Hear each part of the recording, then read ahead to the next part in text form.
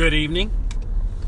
On the way home from the place I work, and was thinking about the biography that was written outlining Kurt Cobain's life and his Nirvana story, his upbringing, and everything he went through, and his success and ultimate death. And I was thinking about how he communicated via writing letters, and how most of the folks that are listening to him now that are in the 15-year-old and younger demographic, the kids with guitars that are discovering him, probably will never write a letter and mail it.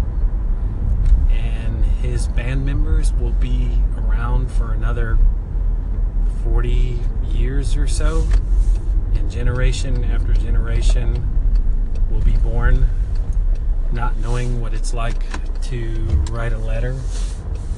It's neither here or there. I just thought that was really interesting that the last big rock star of the last 25 years, or who I think was the last person to really change everything as far as music in the same way the Beatles or Elvis did,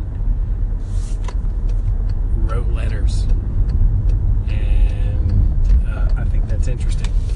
So, does it have anything to do with anything? Probably not, but the thought came in my head. I hope you are having a great evening. And write a letter to someone. It only takes a few minutes. What you doing? Yeah?